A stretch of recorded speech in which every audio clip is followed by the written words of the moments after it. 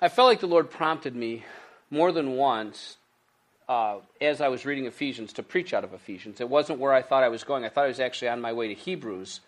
And the things that he highlighted in that context was relationships. Now, this will be, I think, the 7th message that's coming out of Ephesians, but I haven't really touched on relationships much, and I'm not preaching Ephesians. If I was preaching Ephesians, then we would look at all of the setting within that church when Paul wrote that letter to that church. So it's not like a Bible study on Ephesians. It feels as though I've primarily been just, wow, you can't not talk about this. Wow, you can't not talk about this. Wow, you can't not talk about this. Well, today's message is absolutely about relationship, and it's how the relationship happens, how it's restored between us and God. So I'm starting chapter 2, and chapter 2, verses 1 through 10 read like this. And you were dead in your trespasses and sins, in which you formerly walked according to the course of this world, according to the prince of the power of the air, of the spirit that is now working in the sons of disobedience. So he's describing saved people before they were saved, that they were working, walking, living according to the prince of the power of the air. That's one of the ways that the Bible describes Satan. Among them, we too all formerly lived in the lusts of our flesh, indulging the desires of the flesh and of the mind, and were by nature children of wrath, even as the rest. So all of us church people, at one time, before we accepted God's graceful gift of Jesus Christ, we were children of wrath. Wrath was our destiny. But God, being rich in mercy, because of his great love with which he loved us, even when we were dead in our transgressions, made us alive together with Christ. By grace you have been saved, and raised us up with him, and seated us with him in the heavenly places in Christ Jesus, so that in the ages to come he might show the surpassing riches of his grace in kindness toward us in Christ Jesus. Now this next verse, next 2 verses, is really the gist of what I'm going to be speaking from today. Verse 8, for by grace you have been saved through faith, and that not of yourselves, it is the gift of God, not as a result of works, so that no one may boast. For we are his workmanship, created in Christ Jesus for good works, which God prepared beforehand so that we would walk in them. There's a scripture that came to my mind when I was praying, but I couldn't figure out where it fit in this message. And then I thought I did figure out where it fit, and I think it does fit there, and we'll get to it in that context. But I feel like the Holy Spirit is stirring me to share that scripture now, before we go through and we talk about grace and faith. It is by grace you are saved through faith, and not of yourselves. So what we're going to talk about today is grace and faith in the context of salvation, because you find the Greek words behind those multiple times in the New Testament, and they don't always have the same implicit meaning that they're speaking to. So let me share with you the scripture that I think the Holy Spirit wants you to hear now at the beginning, and then you'll hear it again at the end. And this is from 2 Corinthians 13:5. So you find it right at the end of the list there. Test yourselves to see if you are in the faith. Examine yourselves. Or do you not recognize this about yourself, that Jesus Christ is in you, unless, indeed, you fail the test? So, maybe the test for all of us today will be to hear the Word of God and then measure or test or somehow evaluate our own situation with regard to what the Word of God says, so that we don't ultimately fail the test. But if we find that we did fail the test, there's no shame in that. We just have to decide whether or not we truly want Jesus as Lord and Savior over our lives. Okay, that said,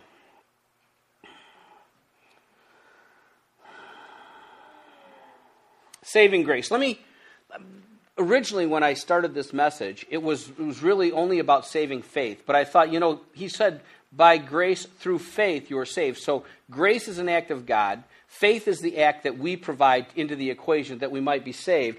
Even the faith itself comes as a result of grace that God provides to us so that we can be saved.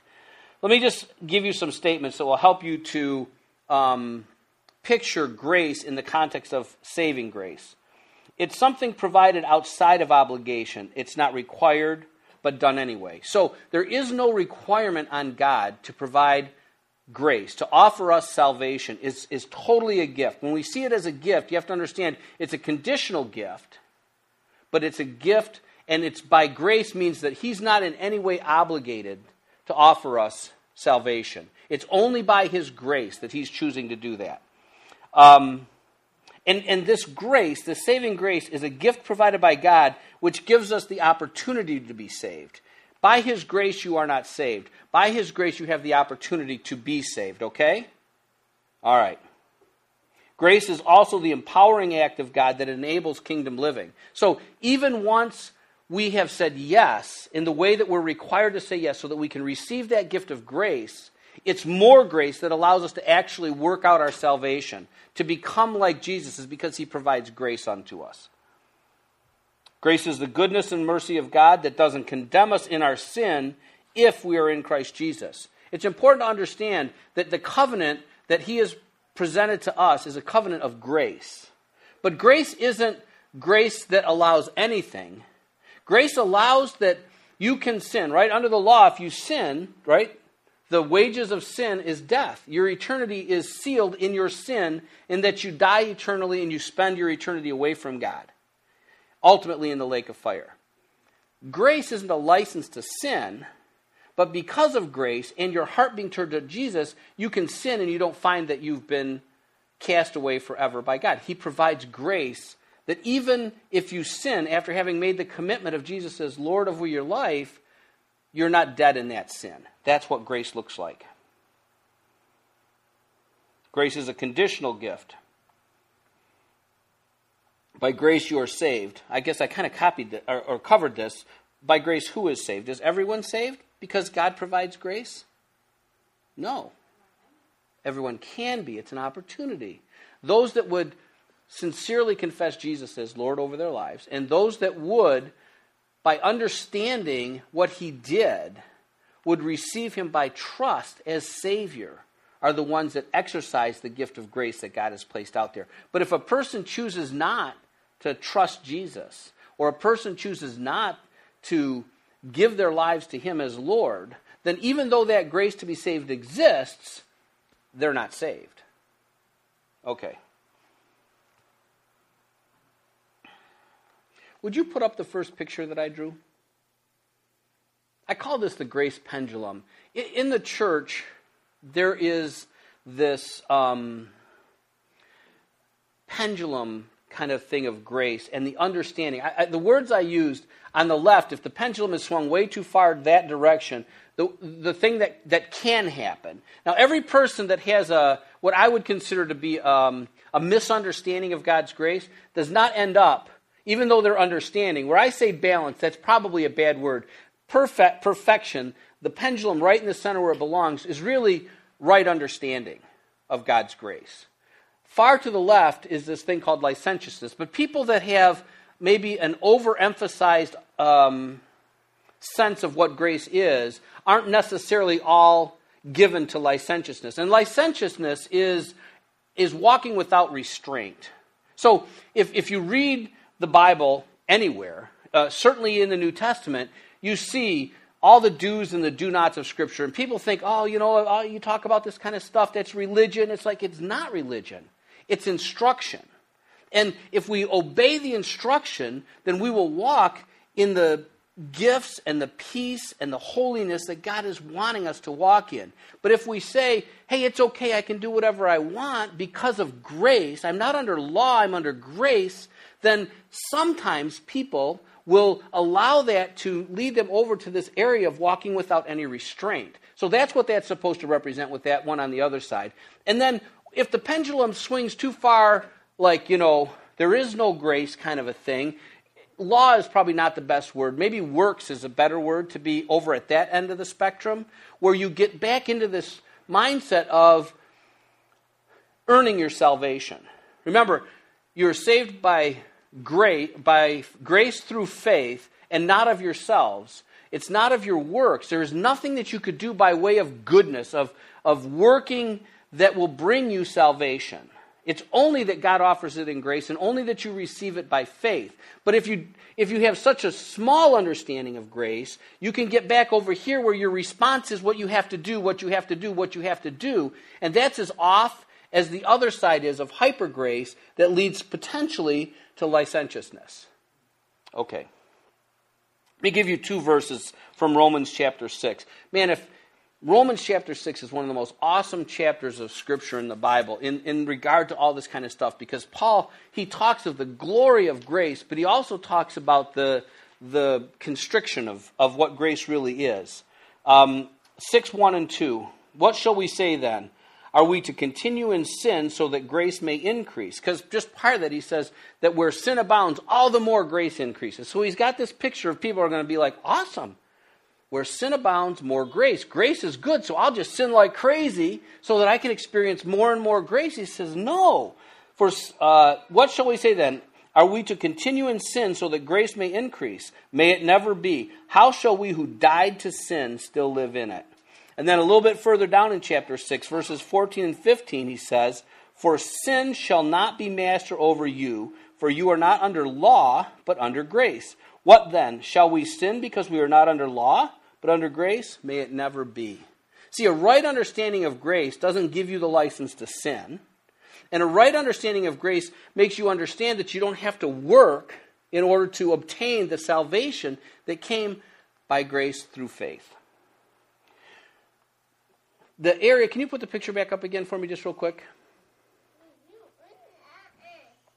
The area that concerns me, that I'm going to speak most to today, is not the area where we might swing too far towards works and we don't understand our salvation, but where grace is preached in such a way that it could lead somebody to licentiousness. That's the area that I'm going to speak to. Sometimes that's called false grace, and sometimes what's preached as grace is false grace.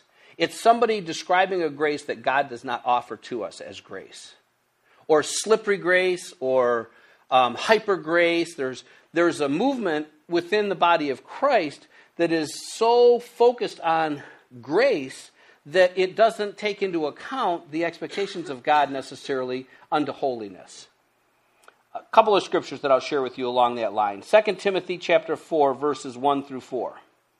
I solemnly charge you, now this is Paul speaking to Timothy in this letter, I solemnly charge you in the presence of God and of Christ Jesus, who is to judge the living and the dead, and by his appearing and his kingdom, preach the word, be ready in season and out of season, reprove, rebuke, exhort with great patience and instruction, for the time will come when they will not endure sound doctrine, but wanting to have their ears tickled, they will accumulate for themselves teachers in accordance to their own desires, and will turn away their ears from the truth, and will turn aside to myths.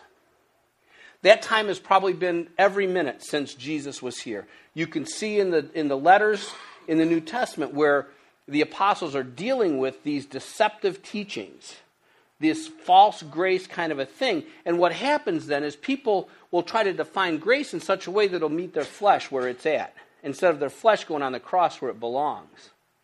So they'll find somebody who will speak as though they were in authority, the things that they want to hear, and that will be the teacher that they'll choose for themselves. And for the person that doesn't read the Bible, man, that person is so much at risk because they don't have an ability to discern necessarily what they're hearing is truth or it isn't truth. So just a plug, man, you got to read your Bibles. I mean, as much as I pray that I would never improperly divide and preach, the Bible says not too many of you should desire to be teachers because you come under greater judgment as a teacher. So I mean, I'm not interested in any judgment.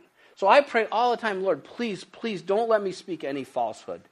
But I might sometime, because, and never from a bad heart, I hope, but just from being wrong. So if you read the Scriptures, all of you read the Scriptures, and I'm out of line, somebody's going to tell me, and you at least yourself are going to know, you know what? I'm not holding on to that because I don't see where it aligns with truth. Okay, that was 2 Timothy, Ephesians 5, 6 through 10. Thank you for the grace. Let no one deceive you with empty words, for because of these things the wrath of God comes upon the sons of disobedience.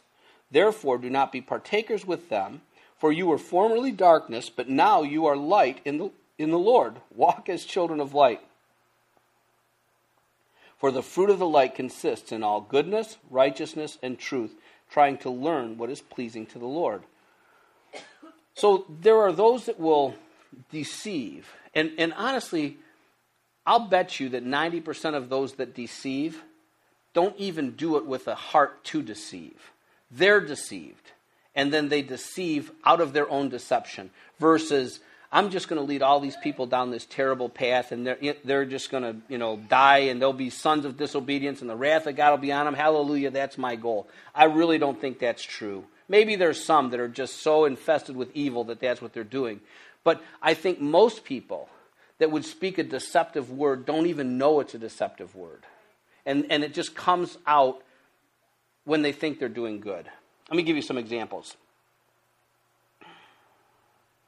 You could find a church, if you were a person who was drawn towards someone of your same gender, like sexually drawn towards someone of your same gender, you could find a church and a preacher that would work the scriptures in such a way that they would tickle your itching ear and they would make you feel okay about that you can have what you want, and that the rest of the church, all of Orthodox understanding of scriptures is wrong, but your desire for something that the Bible pretty darn clearly, absolutely clearly says is sin, isn't sin, and you can do it. Now you become a child of disobedience. And you do it because you were deceived in this area where you wanted to be tickled. Because your flesh wants what it wants. Your flesh does not want to submit to anything. Flesh wants to be satisfied in its own desires. You've probably heard this before. I don't believe that a loving God would do that. God loves me. Let me tell you about the gospel. Let me explain to you about Jesus. Let me tell you about sin and how the whole world is lost without Jesus Christ. Oh, I believe in God. Okay, well, that's awesome that you believe in God. Do you have a relationship with God? Do you know where your eternity is destined? Yeah. How do you know that? Well, God loves me. And God is love. Somebody told me once that God is love. His very nature, all love comes from God. God would never send me to hell because he loves me. I love my children. I don't care what they do. I would never send my child to hell. That's a pretty good message. I mean, you can wrap your brain around that. James talks about two kinds of wisdom. Wisdom that's from above and wisdom that's worldly, earthly. And the worldly, earthly wisdom is demonic, but he still calls it wisdom because there's a logic that you can make sense of. You can connect dots and come to a conclusion that seems reasonable. You can't take God's love and extend it outside of what he offers. Does he love everybody with a perfect love? Yes. While we were yet sinners, he loved us. For God so loved the world that he sent his Son. His love is wonderful and absolute, but it does not include the salvation of the world. It includes the opportunity for the salvation of the world. So you can see how these deceptive teachings, how people, I hear it with, my celebrities sometimes, I just want to slap them. It's like, you got a platform to speak, but you're speaking from such ignorance. You should go and research what you're saying before you say what God is or God isn't. He is loving. Nobody sends their son to go through what Jesus went through that doesn't love the object of Jesus' sacrifice. But there is no salvation in God's love by itself.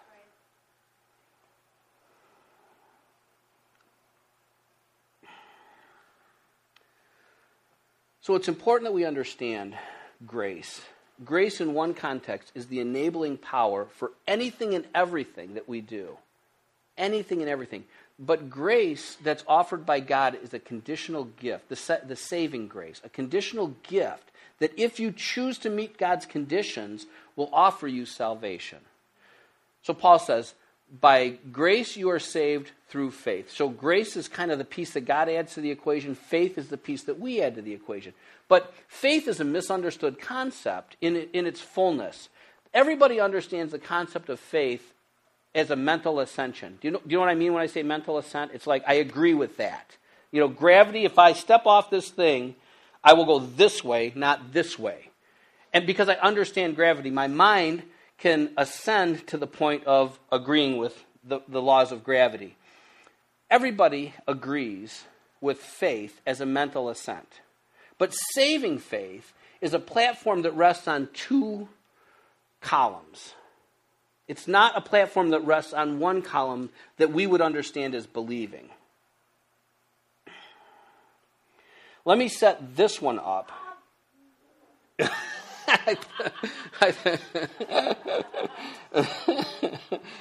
That was so cute.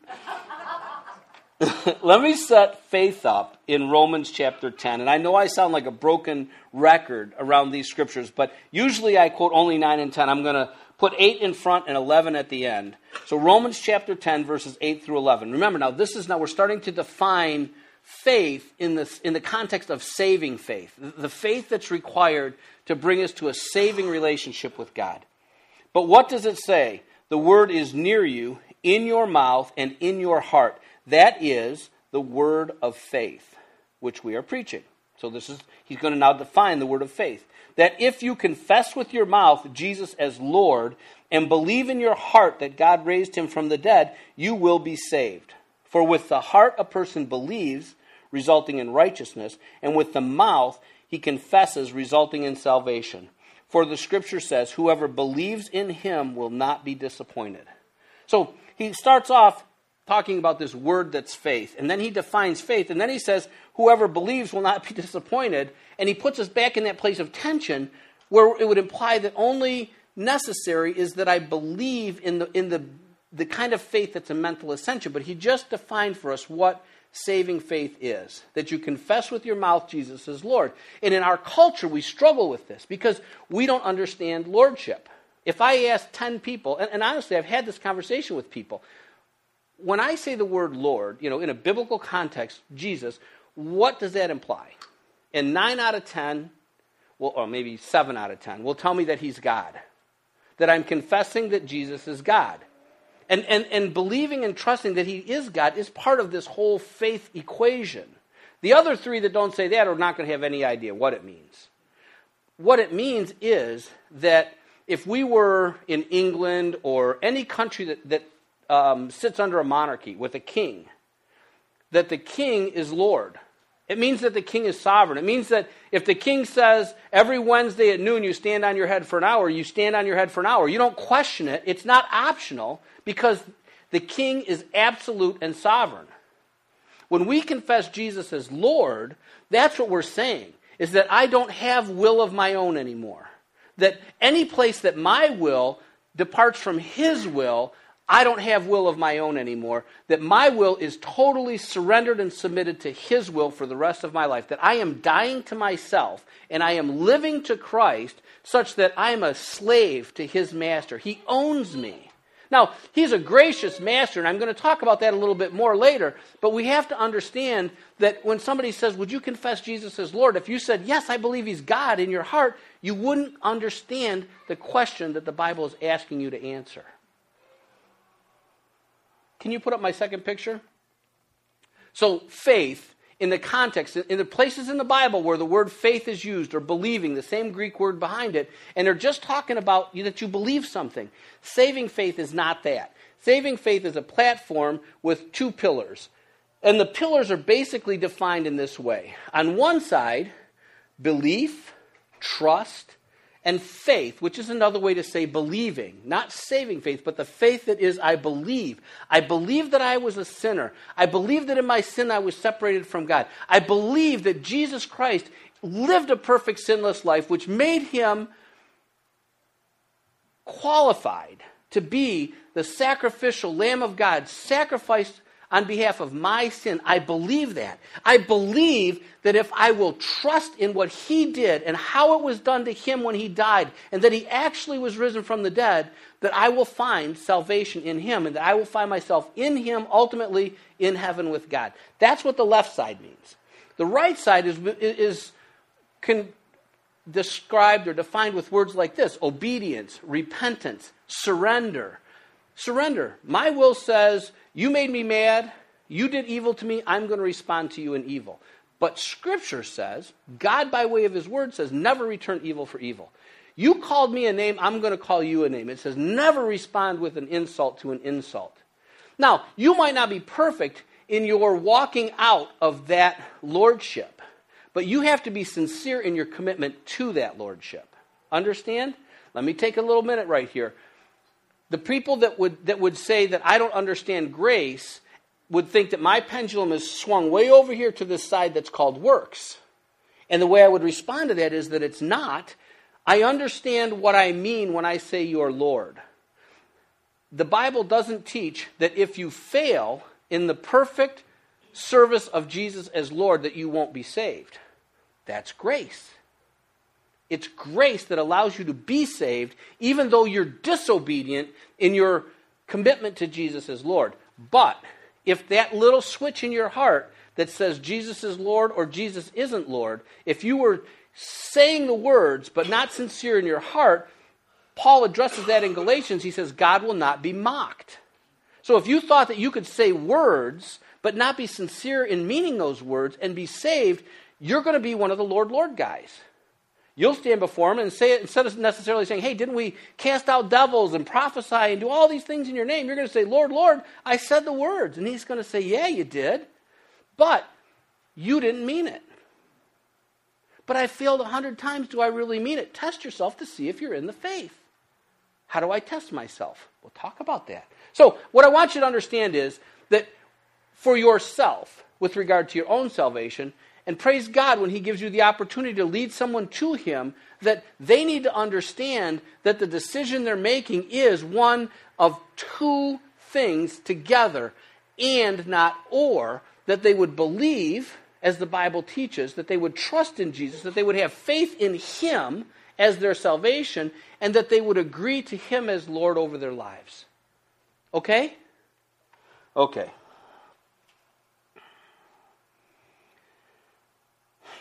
Here's a couple scriptures that I love because they kind of touch on both of those things. John chapter 3, verse 36. He who believes in the Son has eternal life. Stop right there. That's what it says. He who believes in the Son has eternal life. Don't tell me about all this, I got to die to myself. Don't tell me about all this lordship stuff. It says right here that if I believe, I have eternal life. My flesh is happy with that answer. Sadly, it goes on. But he who does not obey the Son will not see life. But I believed, but you didn't obey. But I believed, but you didn't obey. It's an and, not an or. But the wrath of God abides on him. First leg of the thing, belief. Second leg, obedience. That's when I'll get there. And Hebrews 3, 18 and 19. And to whom did he swear that they would not enter his rest? Now he's talking about Israel. They're wandering around in the wilderness for 40 years. That's kind of the context of this one. And to whom did he swear they would not enter his rest? But to those who were disobedient. What if they believed? The ones that were disobedient would not enter into God's eternal rest. So we see that they were not able to enter because of disobedience? No, because of unbelief. He literally ties the two together in this scripture. And whom did he swear that they would not enter his rest? But to those who were disobedient. So we see they were not able to enter because of unbelief. Belief, obedience. Now they're synonymous. They didn't get to go because they were disobedient. Why didn't they get to go? Because they didn't believe. It's the same. They had to have both. Hebrews 11, 1 and 2. I almost didn't put this scripture in there, but somebody would have yelled at me because how can you talk about faith and not say the definition that the Bible gives in Hebrews? So, Hebrews 11, 1 and 2. Now, faith is the assurance or substance of things hoped for, the conviction or the evidence of things not seen. For by it the men of old gained approval. Again, you would imply mental assent alone in order to gain approval. And this definition of faith is so awesome because if you're going to adopt a girl from Ukraine, let's just pick some crazy thing that probably never happened. No, it will happen. I'm not prophesying. And they keep changing the rules, and they move them from one orphanage to another orphanage, and all these kind of things. And I say, she's my daughter. And Teresa says, she's my daughter. And someone says, she's not your daughter. She lives in Ukraine. There's no legal documents. It's like, no. Faith is the substance and the evidence of her relationship in our family. Because we believe that God told us to.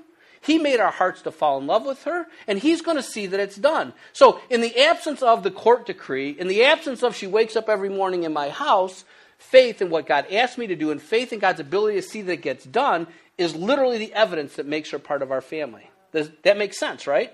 That's faith in that description. He ends this little part, for by it the men of old gained approval. So let's go now to James chapter 2, a long course of Scripture, 14 through 26, and he actually speaks to that same thing, and he shows us both pillars.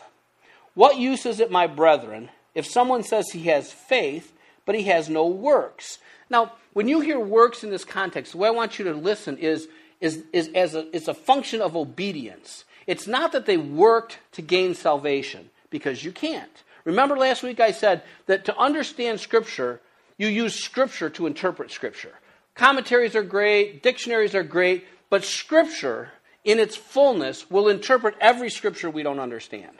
Okay, so he's talking about works here. Understand that as obedience, the thing that flows from obedience to Jesus as Lord. What use is it then, my brethren, if someone says he has faith, but he has no works? Can that faith save him? If a brother or sister is without clothing and in need of daily food, and one of you says to them, go in peace, be warmed and be filled, yet you do not give them what is necessary for their body, what use is that? Even so, faith, if it has no works, is dead, being by itself. So a faith that believes without a faith that obeys isn't the kind of faith that actually brings salvation. Faith, if it has no works, is dead, being by itself. And the deception is, okay, I need to go do works. That's not the answer. The answer is that your faith is supplied by God so that, I'm going to go down a Dory trail here. Faith alone without works is dead. Works isn't what you add to faith so that you can be saved with saving faith. Obedience, the lordship, repentance is what you add. And if you find yourself not in a place of works, your issue may not necessarily be your salvation. It may be your very relationship with Christ. Because love motivates way better than obedience motivates. Or obedience is the wrong word. Obligation motivates. Okay, continuing on, verse 18. But someone may well say, you have faith and I have works. Show me your faith without the works, and I will show you my faith by my works. You believe that God is one. You do well. The demons also believe and shudder. But are you willing to recognize, you foolish fellow, that faith without works is useless? Useless to what end? He said at the beginning, what use is it, my brethren, if someone says he has faith and has no works? Can that faith save him? The faith he's talking about, all by itself, is useless unto salvation. Was not Abraham our father? Now it's been a long time since I was in Hebrews 11 in the previous course of Scripture, but this is where James speaks to that same subject, where the writer of Hebrews said, now faith is the assurance of things hoped for, the conviction of things not seen, for by this faith, the men of old gained approval, that they were right with God. Okay, now here's where James touches on that same subject. Was not Abraham our father justified by works when he offered up Isaac his son on the altar? This might very well be what you're talking about. He offered Isaac his son on the altar. You see that faith was working with his works, and as a result of the works, faith was perfected. That's faith at the top, not faith at the bottom. Not the faith that's in the pillar, it's the top faith. It's the broader definition of faith. And the scripture was fulfilled, which says that Abraham believed God, and it was reckoned to him under righteousness, and he was called the friend of God. So what the Lord is saying through James is that the representation of the belief that he believed God unto righteousness was the fact that he had the mental ascension, as well as he walked out the mental ascension because God told him to put his son on the altar. And then, praise God, if you know the story, he provided there was a sacrifice that needed to be made, but God tangled up a ram in a thorn bush or something and provided the sacrifice. He said, now I see. And he even said to Abraham, that he was testing him. His faith was tested. When you have a trial and you're a child of God, you really need to see your problem as a testing of your faith. Because God's plan for us is so much bigger than our temporal comfort. It's so much bigger than our temporal comfort. And he gives us these opportunities to be tested so that we can see where we're at with our faith. He told Abraham, I tested you. Okay, Abraham passed the test, and Isaac didn't get the knife. You see that a man is justified by works and not by faith. That would be the faith that would be the pillar alone. In the same way, was not Rahab the harlot also justified by works when she received the messengers and sent them out by another way? For just as the body without the spirit is dead, so also faith without works is dead. Okay, all this that's in my notes there, we already talked about. So let's go back to Ephesians chapter 2, 8 and 9. Paul says, for by grace you have been saved through faith, and that not of yourselves. It is the gift of God, not as a result of works. You can't work your way into salvation, so that no one may boast. But then Jesus says in Mark chapter 1, 14 and 15, now, after John, this is John the Baptist, had been taken into custody, Jesus came into Galilee preaching the gospel of God, the good news of God, and saying, the time is fulfilled and the kingdom of God is at hand. Repent and believe in the gospel. Sometimes when I share with a Christian about the lordship of Christ and that Romans 10, 9 and 10 scriptures about salvation, they push back on me. No, Jesus said you had to repent. But repentance is 100% a function of Jesus as Lord in your life. You, as serving Jesus as Lord, would repent, would turn away from anything that was outside his will. So when Paul says to confess Jesus as Lord and Jesus says to repent, it's the same act with different words. All right, what's the point? Ephesians 2 would seem to imply that faith in the context of believing alone, but Jesus speaks of both conditions, repent and believe. If you add verse 10 to the Ephesian scriptures, 8 and 9, you add 10, let's read it. For by grace you have been saved through faith, and that not of yourselves. It is the gift of God, not as a result of works, so that no one may boast.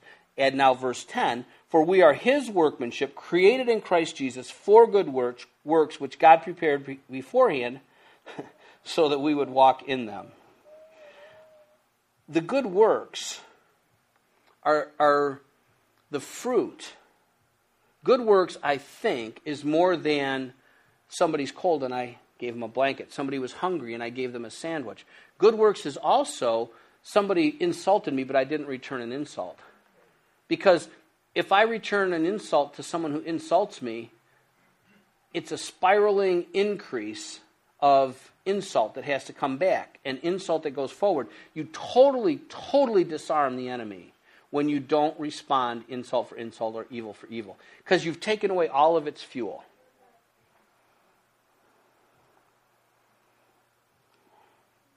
I'm almost done. I'll go back to Romans chapter 6, and I want to reinforce the necessity of the commitment in our hearts to Jesus as Lord. But I want you to be careful to understand that it's not a lording over. It's not like if you have like this creepy, crazy guy who kidnaps a person and chains them up in their basement and commands them to be their slave and do these kind of things. See, that's the context that the devil wants us to see Jesus in. That's the context oftentimes that the world will see God in. And he's this taskmaster. And he's just driving us to do all these things and be good and don't be bad and all this stuff because he's just a harsh taskmaster. He's not.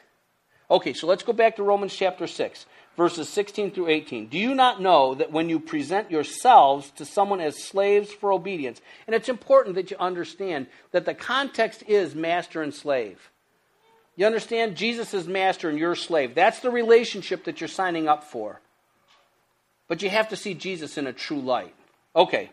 Do you not know that when you present yourselves to someone as slaves for obedience, you are slaves to the one whom you obey, either in sin resulting in death or of obedience resulting in righteousness. But thanks be to God that though you were slaves of sin, you became obedient from the heart to that form of teaching to which you were committed. And having been freed from sin, you became slaves of righteousness. This is where I had the test yourself scripture again. Test yourself to see if you're in the faith. Examine yourselves. Do you not recognize this about yourselves, that Jesus Christ is in you, unless indeed you fail the test? So we have this master and slave relationship that we've signed up for with Christ. And it's hard for us in our culture to understand slavery in any kind of good sense. You have to map it in the context of good and bad. If I'm a bad master and you're my slave, every command I give you is for my benefit. I'm hungry, feed me. The room is dirty, clean it. I'm master, you're slave. You do what you're told. You do it with a smile on your face. Everything that I ask you to do, command you to do, is for my benefit. Okay? Now, the good master is completely different. This is why a monarchy is ultimately the highest, most excellent form of government that you can have. It's better than a democracy. It's better than a constitutional republic. It's better than any other kind of government, with one caveat. Do you know what the caveat is? The king has to be good. Amen. If you have a bad king, monarchy goes to the bottom of the list. If you have a good king, monarchy goes to the top of the list. So, in the case of a bad king, every command I give you is for my benefit. In the case of a good king, every command I give you is for your benefit. Don't return evil for evil. Love your neighbor as yourself. Everything you do in obedience to Jesus as Lord is for your benefit and for my benefit, and so that we can have relationship and we can walk out life in such a way that He will be glorified. What does He get when we're obedient to all His commands? What does He get? If they're all really for our very benefit, what does He get? He gets for the person who's chosen. Remember, you're a slave to whoever you submit yourself to for obedience. He gets the person who submitted themselves to another king to see the good king in you and you and you. And in your life, He's glorified. That's why He can call Himself the light of the world, because He was perfect in His obedience. The Scripture says that God is the head of Jesus, and Jesus is the head of the man, and the man is the head of the wife. If everyone plays out their part the way that it's supposed to be, God gets glory, and we are the light of the world. We are a city on a hill. And all those ones that God loves, remember, His love doesn't get them salvation. All those ones that He loves who aren't saved can see Him in us and choose to want to become saved. And they can see that He's not an evil taskmaster. He's not a bad king. He's the perfect king, offering the perfect love and relationship. So when you see the two pillars, it's easy to agree, to tell somebody, hey, listen, if you just place your trust in Jesus, you can be saved. You gave them a platform that's only got one leg. It can't stand. It falls down. And heaven forbid they believe you. They go to heaven or to the gate, right? Just that close. And they don't get in because they thought all they had to do was make some mental assent. No, we seriously confess Jesus as Lord. He said, if you don't die to yourself, if you don't pick up your cross daily and follow me, what does that cross look like? It's the surrender to all those things that are unholy, that make us unattractive to the ones that He loves, so that they would be drawn into His good kingship, lordship. Amen? Okay. Father,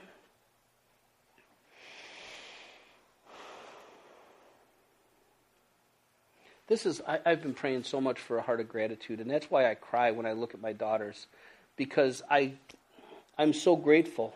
I would have never had the opportunity to experience the joy that makes me just break down in tears, because I'm so overwhelmed that He would allow me, use me through obedience to experience such a joy that I never, ever could have imagined. Father, thank you that every desire of your heart is for goodness, that your very nature is love, and your love is perfect love. We can't prostitute it. We can't redefine it. We have to know it for what it is. Thank you for the opportunity to be saved. Thank you that you sent your Son, Jesus. Thank you, Jesus, that you resisted every temptation, every test, everything that every man, woman, child that ever lived or ever would live, all that temptation you had to deal with, and you passed it all without sin. Thank you, High Priest Jesus, for offering yourself, Lamb of God, on the altar for our sins. Help us to present you, to represent you in that same beautiful way as we put our sinful desires on that same altar by your grace and the power that comes through Holy Spirit to walk a holy life. Lord, that we won't do those things that your word teaches us not to do, and we will do those things that your word teaches us to do because we understand them to be good.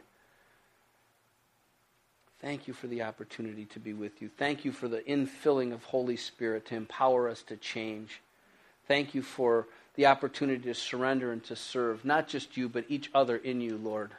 I pray that any sinfulness in our lives, anything that's outside of holiness, Lord, that we will surrender those things. And if we hold on to them because we have broken hearts, Lord, and we're fearful, I pray that you heal the hearts and you break down the fortresses and the strongholds that would cause us to be deceived. Thank you, Lord Jesus. I pray such a blessing, such a joy and surrender, Lord, over each and every one of us, that as you ask us, and who knows what that is, Lord, maybe it's not to adopt a child, but the glory and surrender is the same. Serving the perfect King with wonderful obedience. I pray that everyone can experience such a joy and surrender that it brings them to the same happy tears that you've brought me to. And Lord, I pray that I'm only barely scratching the surface of that joy myself. In Jesus' name, amen. Is going to enrich you when you begin to release the very thing you're struggling with. I didn't cause you to stumble over the very thoughts that you're thinking on. I caused you to let your heart be purged through the power of my comforting you, that will begin to see through the very love of my very presence to keep your heart and mind from ever being distracted from me working in you and comforting you. I am releasing you now from the things that you are holding on to and trying to work out. Open the palm of your hand, drop the things into my very will, and receive from me the strength. And put your hands to the love of the truth, the very presence of my creating within you. Put your hands again to the hope that I will establish within you. And let your heart begin to receive the love that I have for you. Don't be moved by the situations again. Let it go. Cast it down. Pick up what I said to you. It is more than enough, and I will reveal my love to you. Let my love begin to be established in your heart, that you will begin to release the nourishment to others. Let your tongue be curbed from the things that you have spoken. And again, I say, let your tongue begin to be the pen of a ready writer. I have declared unto you, and I will speak through you. Set your affections on me this day. I am your Lord.